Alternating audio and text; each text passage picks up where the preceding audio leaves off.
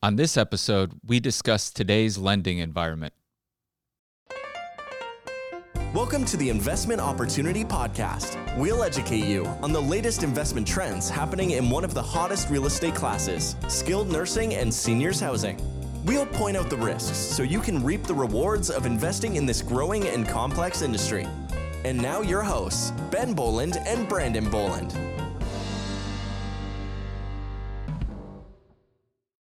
Welcome to episode 9 of the Investment Opportunity Podcast presented by Senwell Senior Investment Advisors. We are your host. I am Brandon Boland, sitting beside my twin brother and business partner, Ben Boland.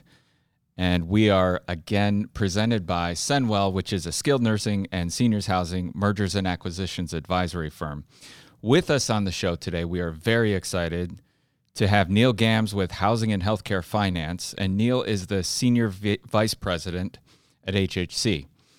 HHC's Finance is a leading HUD lender with experience and expertise to efficiently underwrite HUD-insured mortgage loans for a wide range of properties. These include multifamily housing, skilled nursing, assisted living, seniors housing, psychiatric hospitals, board and care, and acute care hospitals. And in addition to all of those things, in addition to HUD lending, Neil specifically is also the co-lead of the capital advisory group that specializes in placing bridge, mezz, preferred equity, and working capital loans with lenders and clients across the country.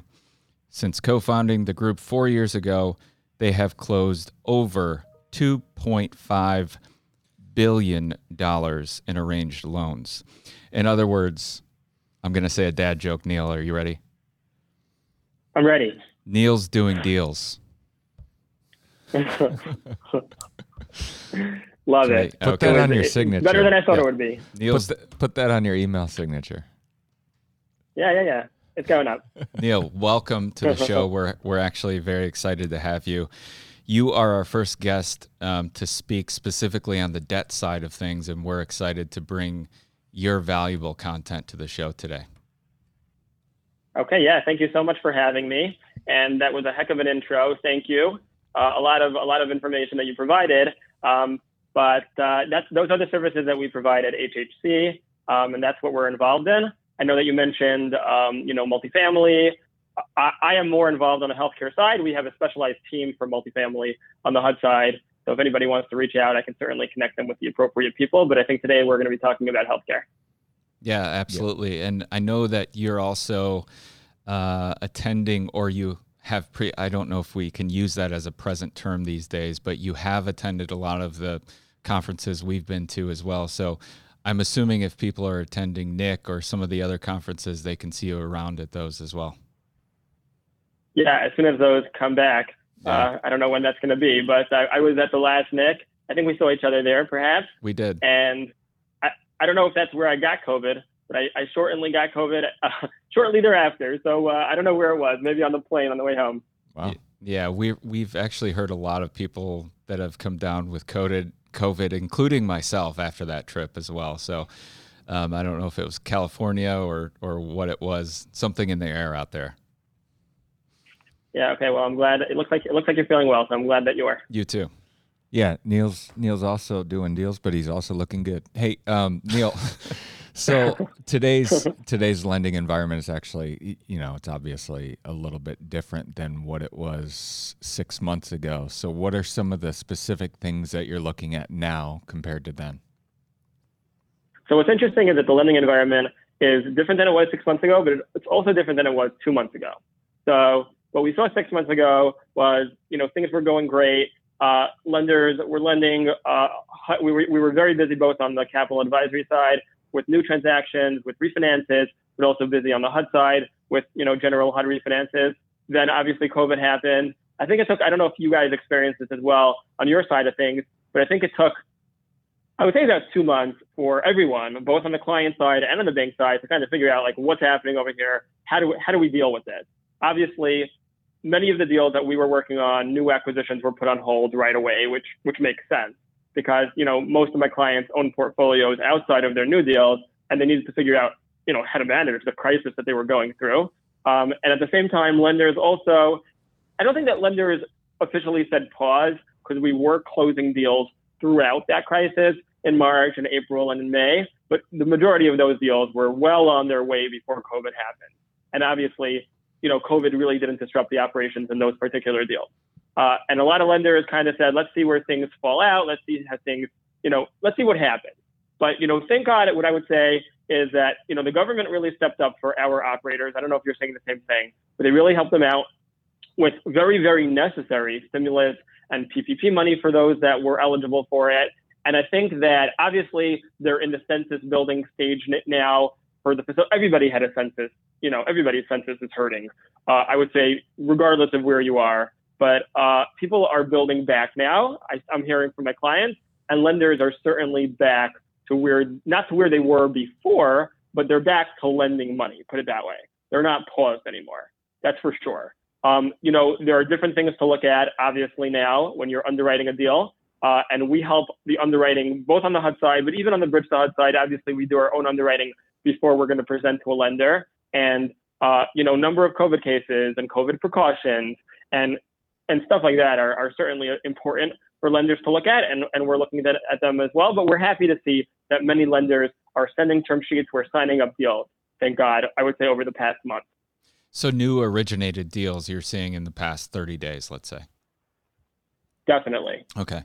And there are fewer, Go ahead. There are fewer, I think people were expecting these major distress deals to happen and people to be selling out of desperation or bankruptcy or whatever you're calling it. We're not really seeing that yet. We're seeing that obviously operators, like I said, it took a census hit, but they have enough to keep them going, and they're seeing that improvement, that was the intention of those programs.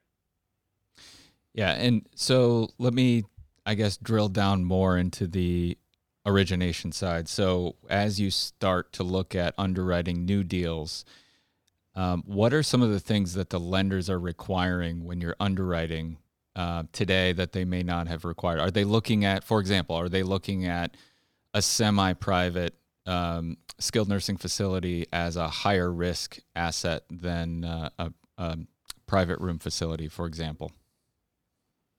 That's a very good point. So HUD, it's funny, HUD was always very sensitive about that.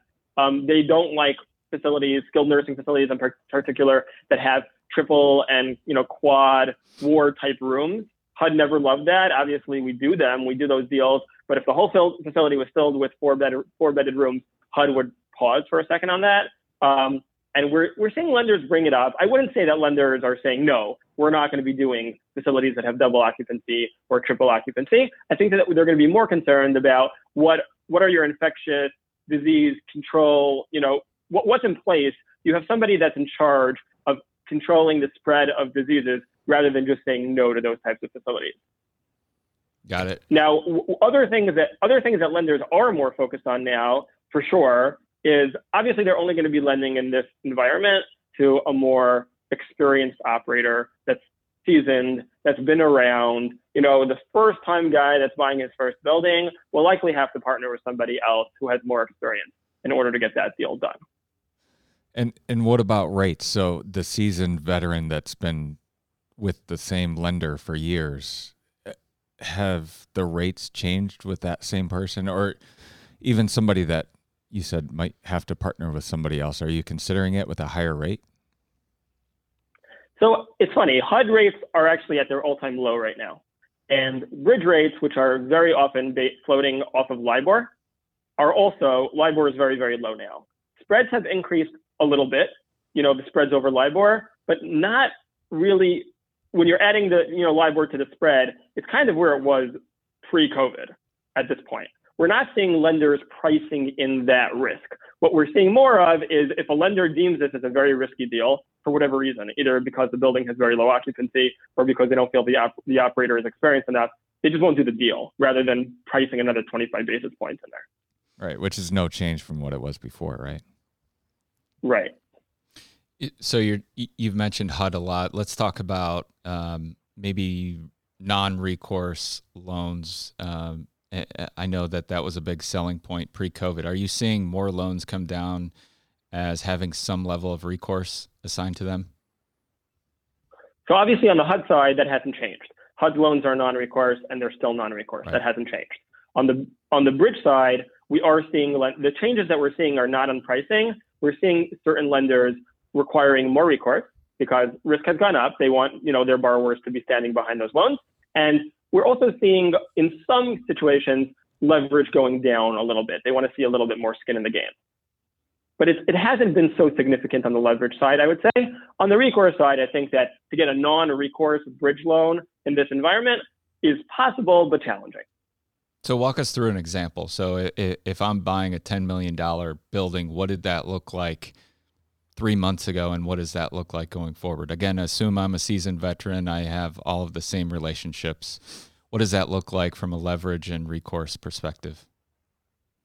So the first question I would ask you, let's say you were a client calling me, you have a $10 million deal, you're an experienced guy. The question is, what are you more sensitive to? Are you more sensitive to pricing, or are you more sensitive to recourse? That's the first question. Because if you're doing a bank deal now with a depository bank, that's most likely, with certain exceptions, most likely going to be between 50% and 100% recourse. So if you're someone who doesn't want to sign 100% recourse or 75% recourse, you're probably not going to be doing a bank deal. Now, bank deals are obviously have the cheapest pricing. So we're closing a deal, God willing, actually today, with very aggressive pricing at regular 80% leverage. But if you would tell me, hey, Neil, I'm not going to sign 100% recourse on a deal right now in this environment, I'm too nervous. So we likely would go to a FinCo instead of a bank. Now, what's the irony is that FinCos provide more leverage than banks do. So, FinCos right now are providing leverage anywhere between 80% and 90%. So for our example, let's say 85%, you'll get 85% leverage, and your pricing will be anywhere between, let's say, 4.25 over LIBOR to 6 over LIBOR, whereas bank pricing would be anywhere between 3 over LIBOR and 4 over LIBOR. So you're definitely paying for that extra leverage and the reduced recourse. So you talked a little bit about, you're really not seeing some of the risk assigned into some of these loans yet. Do you see that actually adjusting as we go forward, or is this kind of a short-term benefit that some investors can take advantage in this little short window, or will that be changing going forward? What are you seeing? So just to be clear, what we're not seeing is pricing changing really. We are seeing risk becoming a factor because yes, recourse is higher than it was before, and also leverage might be slightly lower. The same lender that was giving you 90% loan to cost might now only feel comfortable giving you 85% loan to cost, or 85 to 80, that type of thing. Going forward, I don't know if I see that 25 to 50 basis point spread increase so much, just because maybe the spread will increase, but LIBOR is so low that your all-in rate's going to be the same, I think, for the deals that get done and for the deals that lenders are interested in.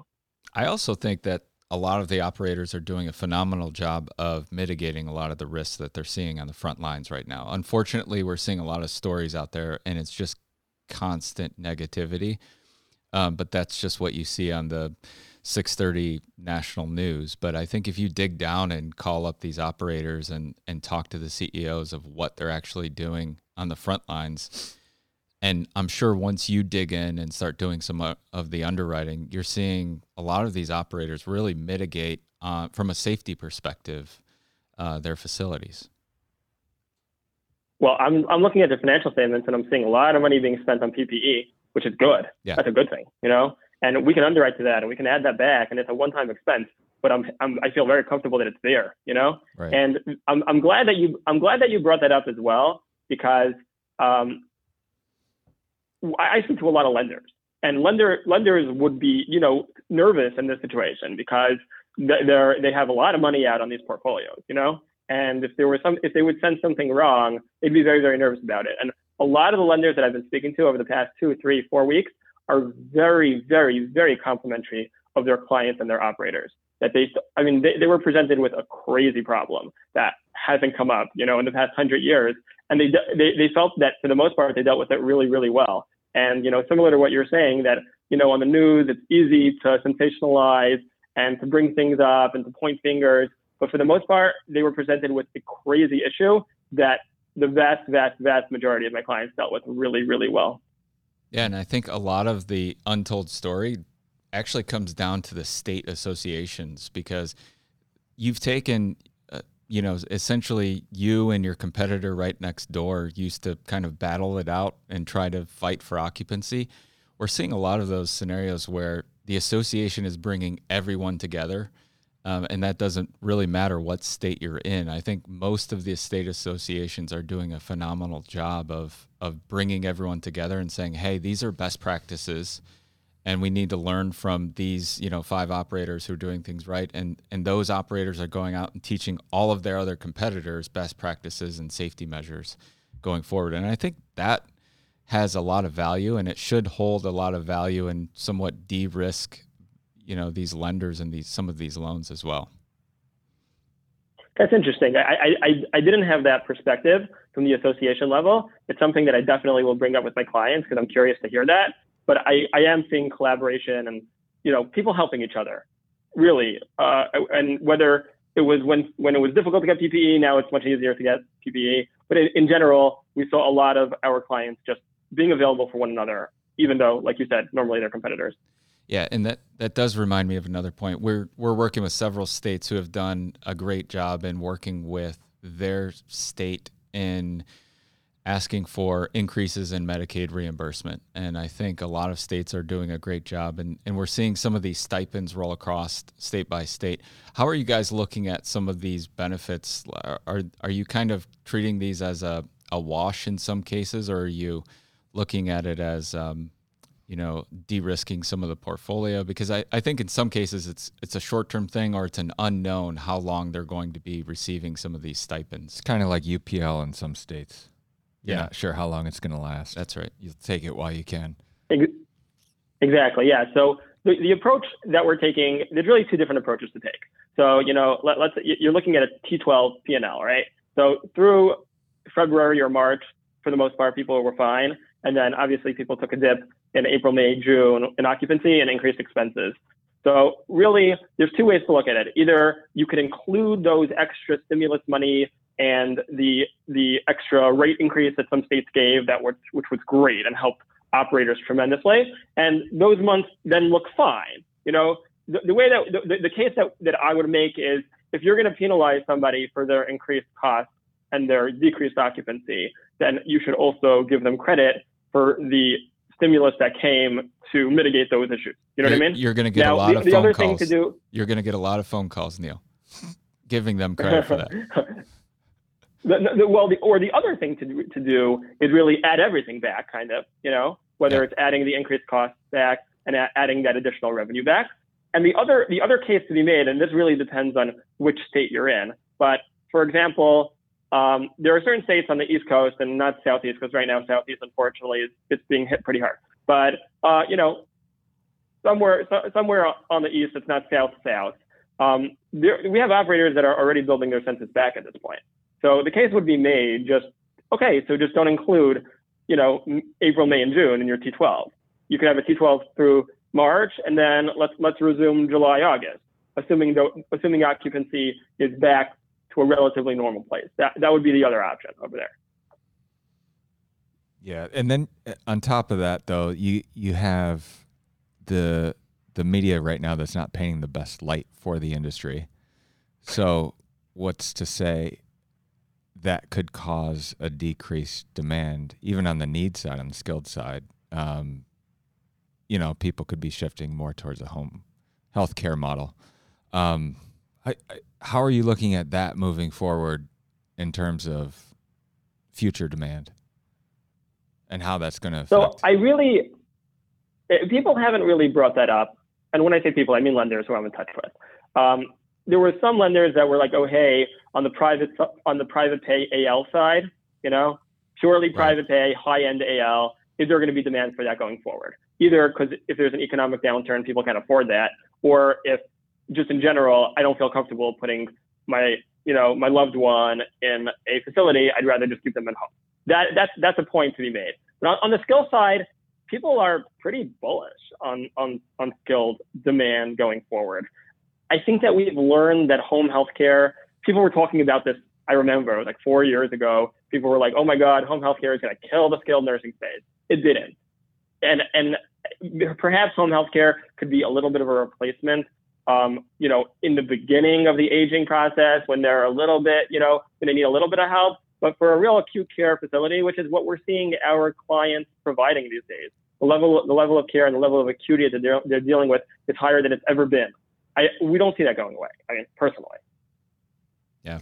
What about? I don't know if you feel the same way. Do you feel I differently agree. about that? I agree. It's just we hear from these operators how bad the media is painting this picture, but in all actuality, the operators that have the right precautions in place are doing the right things. It really hasn't affected much. I also think some of the operators are doing some things to offset some of that risk. So if there is, mom or grandma goes in for hip surgery, the daughter is concerned about her going into a nursing home for 30 days for short-term rehab. I think that some of these operators are doing a great job of just implementing technology where the least amount of touches, the better. So you have some telehealth that are coming in, some monitors that are being hooked up to some of these patients that I think will reduce the number of touches and the number of touch points. And even therapy within your own room, so they're not leaving there. Yeah, so there's a lot of different factors that come into play there. Neil, what about your workload through all of this? Has the demand for lending increased, decreased, stayed the same? What's your workload like?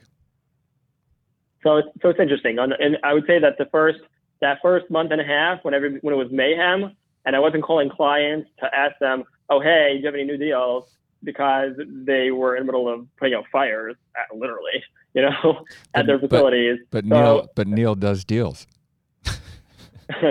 Yeah, so I had to deal with that.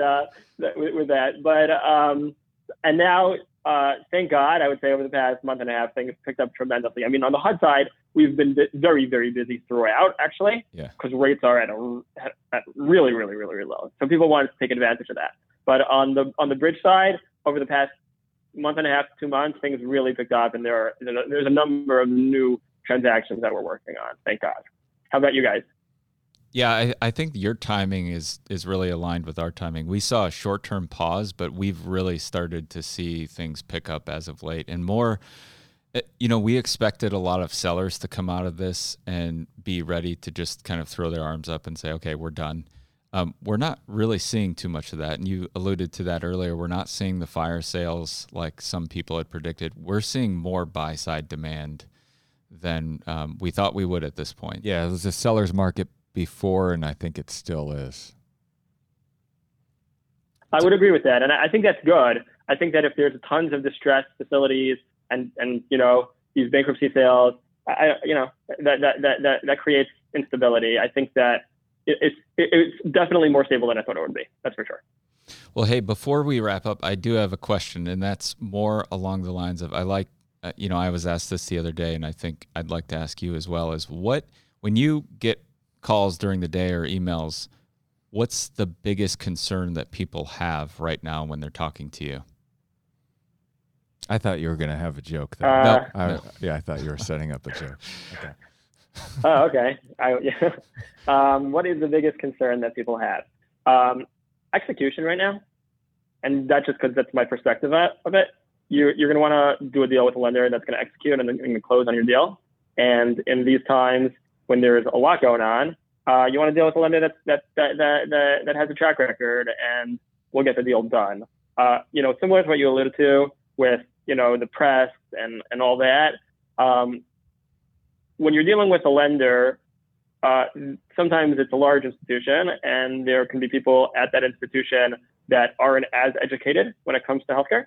And if they're reading some big sensational story about how the future of healthcare is horrible, then it's going to give them pause. So you're going to want to be dealing with a lender that has been around, that knows healthcare, that knows the space well, that understands that there are ups and downs. That's very important, in my opinion. And clients also, for 10 basis points, they're not going with a lender that's not reliable. Right. Yeah. Okay. Well, Neil, I really appreciate you coming on the show. And how can people get in touch with you? So you can email me at ngamss@hhcfinance.com. And I don't know if you're going to have any Sorry? And Gamss. We'll put that in the show notes, but 2 S's, right? 2 S's, yes. Okay. 1 M, 2 S's. I don't know why. That's how we spell it. And then, or they could call me at 347-525-3663, which is my cell phone and my work phone. It's 1, and I'm reachable. I try to be reachable always. So. Great. We will have that in the show notes for anyone to get in touch with you or follow up with any questions. Neil, thanks so much. Well, for thank you being so on much. the This show. was fun, and thank you for the opportunity. Yeah, thank you. Thank you. Take care. Bye. Today, I want to talk about a skilled nursing facility that's available for sale in the Southeast. For those of you who like your sweet tea, you can head down to North Carolina. This opportunity is available in rural North Carolina. There are 60 plus beds available in this facility, and it's sitting at about a break-even EBITDAR. If you have any interest in this skilled nursing facility, you can contact me directly at brandon@senwelladvisors.com. That's brandon@senwelladvisors.com. Thank you for listening to the Investment Opportunity Podcast. If you want to hear more about investing in the skilled nursing and seniors housing industry, head to our website at www.senwelladvisors.com/podcast.